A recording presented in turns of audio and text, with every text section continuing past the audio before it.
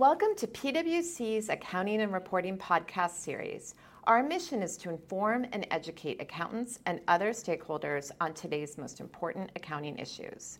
I'm Heather Horn, a partner in PwC's national office, and I'll be your host today. In today's episode, we're going into the cloud. Angela Ferguson, a partner in PwC's national office, is joining us in the studio to walk through the new guidance on accounting for cloud computing arrangements. And it's not just for tech companies. So let's get started. So Angela, thanks so much for joining us today. Looking forward to our conversation about one of the new accounting standards that's going to be effective for most public companies, January 1, 2020, for calendar year-end companies, and that's related to cloud computing arrangements. And anything technology-related, IT-related, I think people get a little nervous. So before we even jump into this, can you explain to our listeners what we mean when we say cloud computing arrangement? Sure. When we're talking about a cloud computing arrangement, this is an arrangement where a company is obtaining the right to remotely access software that doesn't reside on their own servers, but resides on the vendor's servers or on a third party's servers, i.e. in the cloud. And this is in contrast to where you might purchase or license software that's installed directly on your premises, or we sometimes call that on-premise software. But in these cloud computing arrangements that we're talking about today, you don't have possession of the software, but only the right to access the software in the cloud. And as I'm sure you're aware, it's becoming more and more common for vendors to put their offerings in the cloud. And you might hear this referred to as software as a service, or even infrastructure as a service, or platform as a service. There's a lot of offerings that you now get in the cloud that are going to be impacted by this guidance. And Angela, I think when we've talked before about revenue, I've heard you talk about the accounting from the vendor side of these arrangements, but this guidance specifically is for the user of the arrangement? Exactly. This is for the customer who's receiving the service from the cloud. So it's going to apply to a lot of companies, not just technology companies, because it's anyone who is purchasing one of these services. And I guess a key thing then, if I'm a controller in the controller's department, is actually first step is probably understanding what types of arrangements I have, because I think a lot of times as users, people sitting at their computers, we have no idea what's going on in the background with the IT department. Right. And so it's going to be important to kind of go out and get that information. I think we'll get into that more a bit later. Yeah, exactly. I mean, from just the user's perspective, it may not feel that different using software that's installed locally versus software in the cloud. So yeah, that's a really good point. Having to understand which arrangements do you actually have possession of the software versus just a service. Great. So then why don't we jump into the new standard itself, and maybe can you start things off by just explaining why the FASB came out with this new guidance? Yeah, if you go back a few years, now it's been almost 5 years ago, the FASB took on a project to clarify that when a customer doesn't have possession of the software or even the right to take possession of the software, that the arrangement is simply a service. And so that was the clarification they made, that when you have possession of the software, you actually record like an asset on your books, an intangible or a fixed asset. In contrast, if you're just receiving a service, you're not going to have that asset, and you're just recording it like any other purchase service, expensed as incurred. So that was a clarification made several years ago, but they did not specifically address accounting for implementation costs. What's kind of unique about some of these cloud computing arrangements is that they often result in incurring a lot of upfront costs. There's costs to set up the arrangement, whether that's customizing the cloud computing arrangement or integration with the vendor. And that is a little bit unique to this service compared to some other types of services. So there was some diversity in how people accounted for those upfront costs, meaning are they capitalized, are they expensed, and just how are they presented in the financials. So because of that diversity, the EITF took up a project to specifically focus on accounting for those implementation costs. And as a result, There's going to be more capitalization of those costs and then recognition over the arrangement. We'll get into that. But this new guidance focused on these implementation costs is going to be effective in 2020. Okay, so then, Angela, just one point to clarify. So you said that the FASB actually came out with guidance some time ago that talked about the service itself, which I guess is the hosting and sort of the ongoing use of the software. Right. And so then this guidance is specific to the actual cost of setting up the software for my own use. Exactly. Okay, that's helpful. So then let's go into, under this new guidance, how will those costs be accounted for? Right, cost to implement a cloud computing arrangement, and this is whether the implementation is being performed by your own employees or external consultants, and often you're going to be hiring a third party to do implementation. Those costs are going to be evaluated under the same framework as we use for internal use software. So that is in ASC 350-40, and that is all existing guidance. So this new standard points you to this existing framework and says for implementation costs for the cloud computing arrangement that is only a service, you're going to apply this same framework that we would use for internal use software. That framework is based on two things, both the nature of the costs and the stage of the project. And at a high level, costs related to things like configuring and customizing the hosted service are often going to be capitalized, while costs like data conversion and training will be expensed. Okay, so that's, I think, an interesting point, because actually while you were speaking, I kept thinking, I think a lot of times when people think of someone else hosting their software, it seems like something very simple. But you're saying this could be something like an enterprise-wide solution or anything like that, that no different than if I had the software installed myself, there could be a lot of upfront costs to, as you said, get it ready and customized for my own company, and then getting the data into it, employees on it, all of those things is no different. It's just the fact that the software itself is going to be hosted by someone else. Yeah, that's right. I mean, some of these projects can span a long period of time, over a year, and be very complex in order to get the arrangement implemented. And as you mentioned, some examples could be even ERP software or customer relationship management software. Some can be more simple, but others will be more complex, and thus there'll be more cost to look at. Okay, that's helpful. So then once we've gotten the cost capitalized, then what happens next? So once you have a capitalized cost on your books, you're going to recognize that expense over the term of the arrangement. And that would be the contractual term, and then including any options to extend the term if it's reasonably certain that you're going to exercise those options. And the recognition will generally be on a straight line basis. I think that's always going to be the starting point, unless there's some other basis that's more representative of the benefit being received. But I think generally we're going to see straight line. And I guess this is where some complexity could come in if you have different modules and that are going in at different times and things like that. Yeah, possibly. I mean, we'll kind of touch on that later, but if you have an arrangement that's got multiple locations or multiple instances, you may need to do the accounting at the component level. Okay, so we can get into that. So then how about then once you have your costs in the books, you're expensing them, then how about if from an impairment perspective, so let's say you decide you're no longer going to use the software or the use changes. Sure. I mean, like any asset, we're going to have an impairment model for assessing whether there's impairment. And the model that you're going to use is going to be the same model used for long-lived assets, and that's in ASC 360.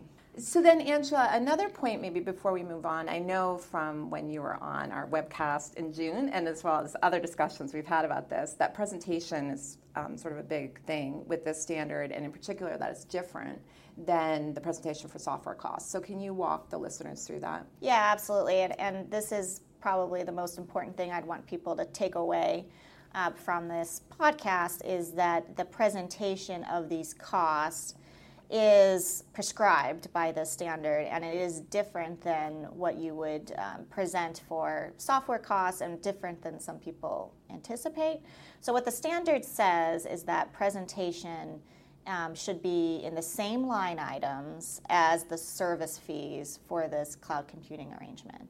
So what does that mean? When we talk about the costs being capitalized on the balance sheet, you would put that in the same line item as any like prepayments for the service, so generally just other assets. And then as the costs are recognized over the arrangement period, that's going to go in the same line item that you put the service fees, so generally operating expenses. And then same in the cash flow statement, those would go through operating cash flows. So it's important to keep in mind that even though we talk about amortizing this asset, it's not actually going through the amortization or depreciation line item like you would if you were amortizing a true software license. And so this can have an impact on certain metrics. If you use EBITDA, it's definitely something to keep in mind that these expenses will not be in those amortization and depreciation line items. Okay. That is definitely something helpful to point out. And then how about from a disclosure perspective? Yeah, there are a few disclosures required. One is just explaining the nature of any cloud computing arrangements that are service contracts. And then the disclosures that are required by ASC 360 that you provide for PP&E, you would also apply for these assets, which just include things like what are the balances in the different classes of assets, and then information about impairment and amortization. Okay, and so then, Angela, why don't we move on to some of the actual operational considerations with adopting, because I think, in a way, for some companies, this might be a little bit of a sleeper issue because there's been so much focus on credit losses, and people are just getting over leases, and as we discussed up front, this may be something you might not even be, as an accountant, aware that you have these arrangements. So can you start talking about some of the things people should think about? Yeah, first of all, and probably the number one thing, is that this guidance is not optional. So I know some people thought of it as an opportunity to capitalize costs, but it is a requirement. So if you have one of these arrangements, you need to track the implementation costs and evaluate them to determine if there are costs that need to be capitalized. And so if you're using a third-party consultant, for example, which is very common, this may require sorting through the activities that they're performing so that you can assess whether those activities are capitalizable. And that might also require allocating the fees you're paying to that third party to the different activities they're performing so that you can determine which costs should be capitalized. Oh, so I guess this goes back to your point that, for example, training costs would be expense. Right. And so if you're just getting a lump sum invoice from your vendor, you're going to need to go back to them and say, hey, you've got to split out these amounts. Exactly, or do some estimation and allocation of your own to figure out which amounts to capitalize and which amounts to expense. The other point I would make is that the guidance we're talking about, the framework we're going to use for assessing these costs, like I said, it's an existing framework in 350/40. And while that can be a good thing because it's an existing framework and so it's not brand new, people have applied it before, on the other end, it's quite old. I mean, this guidance was originally SOP 98.1, so that tells you it's more than 20 years old at this point. And so when we're talking about software development and how projects are managed, as you're well aware, there's been a lot of developments in that area over the last 20 years. Yes. Right? So things have changed a lot. I mean, just to name one thing, we've had the emergence of agile development, which is quite different than how projects were managed in the past. So when it comes to applying this 20-year-old framework, it does require some judgment and is not always completely straightforward. Another point I would make is that we touched on before, which is if you've got multiple locations or multiple instances of one of these arrangements, you may need to apply the guidance at the component level or module level. And that's because, as you pointed out, you might put different components into service at different times, and you also may need to do that for impairment purposes if, for example, you abandon just one part of the arrangement at some point in the future. And then with any new accounting standard, we always talk about the new processes and controls that are required. In this case, we've got a lot of different new work streams. We're tracking these new costs and having to evaluate them. There's determining the life of the asset once you determine that costs should be capitalized.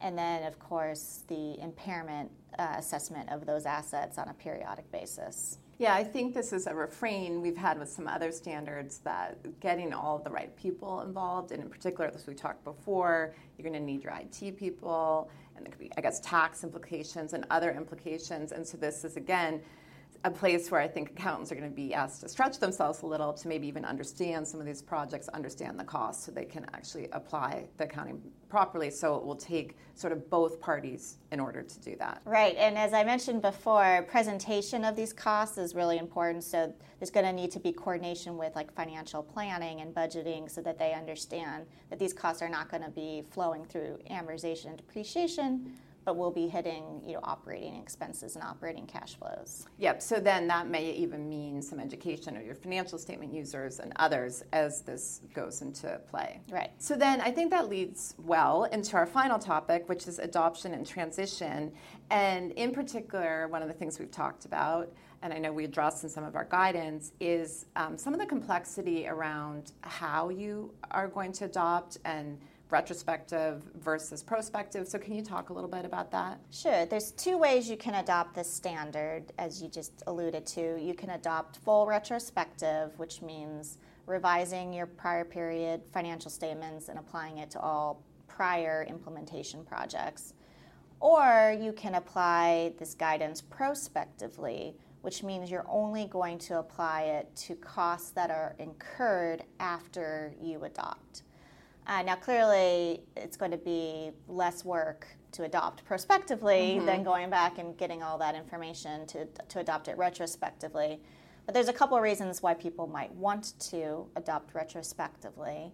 The first is that if you happen to be in the middle of a project when you adopt, if you adopt prospectively, you, like I said, only apply it to costs incurred after you adopt. So you could have a situation where the costs incurred prior to adopting are accounted for one way, and the costs incurred after are counted in a different way, even though it all relates to the same project, which could be a little complex. Especially on a go-forward, trying to keep track of which is which. Which. Yeah. And then also, if you've done some accounting for these costs in the past, and like I said, there's been some diversity in how companies did that accounting, and there's a preference to have comparability across all periods, that would be another reason to adopt retrospectively. Okay, and then I have another question on that, and I know you laughed at me about this when we were preparing, but I'm going to ask it again anyway. So do you have to follow the same method for all your projects? Yes. So you're going to adopt the standard retrospectively or prospectively for everything. Okay. You can't do a different adoption for different projects. You can't pick and choose and say, this one I want to do one way and so the other one's the other way. Okay, right. That's helpful clarification. And then we talked briefly about this, but how about the adoption date? Yeah, public calendar year-end companies are going to have to apply in 2020. And then private companies are going to have an extra year. And you can adopt early, although we're quickly running out of time to adopt early, but you could adopt in any quarter. And that might make sense if you are planning a new project or have see one in the near future. You may want to try to adopt the standard before that project starts. Okay, and then I guess one important thing on the effective date for private companies, I had Maria on last week, Maria Constantino, talking about the effective dates exposure draft and the FASB's proposal to delay adoption dates for certain companies for some standards, but this is not one of them. So correct. This would be in that narrow project category, so they did not decide to extend the date for this project. Okay, great. So then maybe just to wrap things up, if I'm listening and I now have questions, where can I go look for more information? Sure. I mean, you could go directly to the ASU, which is ASU 2018-15. We have also issued an in-depth to provide some more information on the new standard that has some more details. And then this week, we are going to be issuing an In the Loop, which is a shorter, high-level document that can just be used particularly to educate others about this new standard and just to get a high-level overview. Great, and I definitely encourage people to check out the In the Loop, as you mentioned, because it is a good place to start, particularly senior members of management and, as you said, others in the company. So great. Thank you very much for joining us today, Angela. I really appreciate your insight. Happy to. Please join me here again next week when I quiz Dusty Stallings on doing business with the government, focusing on service concession arrangements. Dusty's a partner in our national office with broad experience in interpreting the revenue recognition guidance, and I'm looking forward to learning a lot from her. To make sure you catch next week's episode, subscribe to our podcast series wherever you find your content. And we'd love to hear from you, so please leave us a review. For PwC, I'm Heather Horn. Thanks for tuning in. This podcast is brought to you by PwC, all rights reserved. PwC refers to the U.S. member firm or one of its subsidiaries or affiliates, and may sometimes refer to the PwC network. Each member firm is a separate legal entity. Please see www.pwc.com/structure for further details. This podcast is for general information purposes only and should not be used as a substitute for consultation with professional advisors.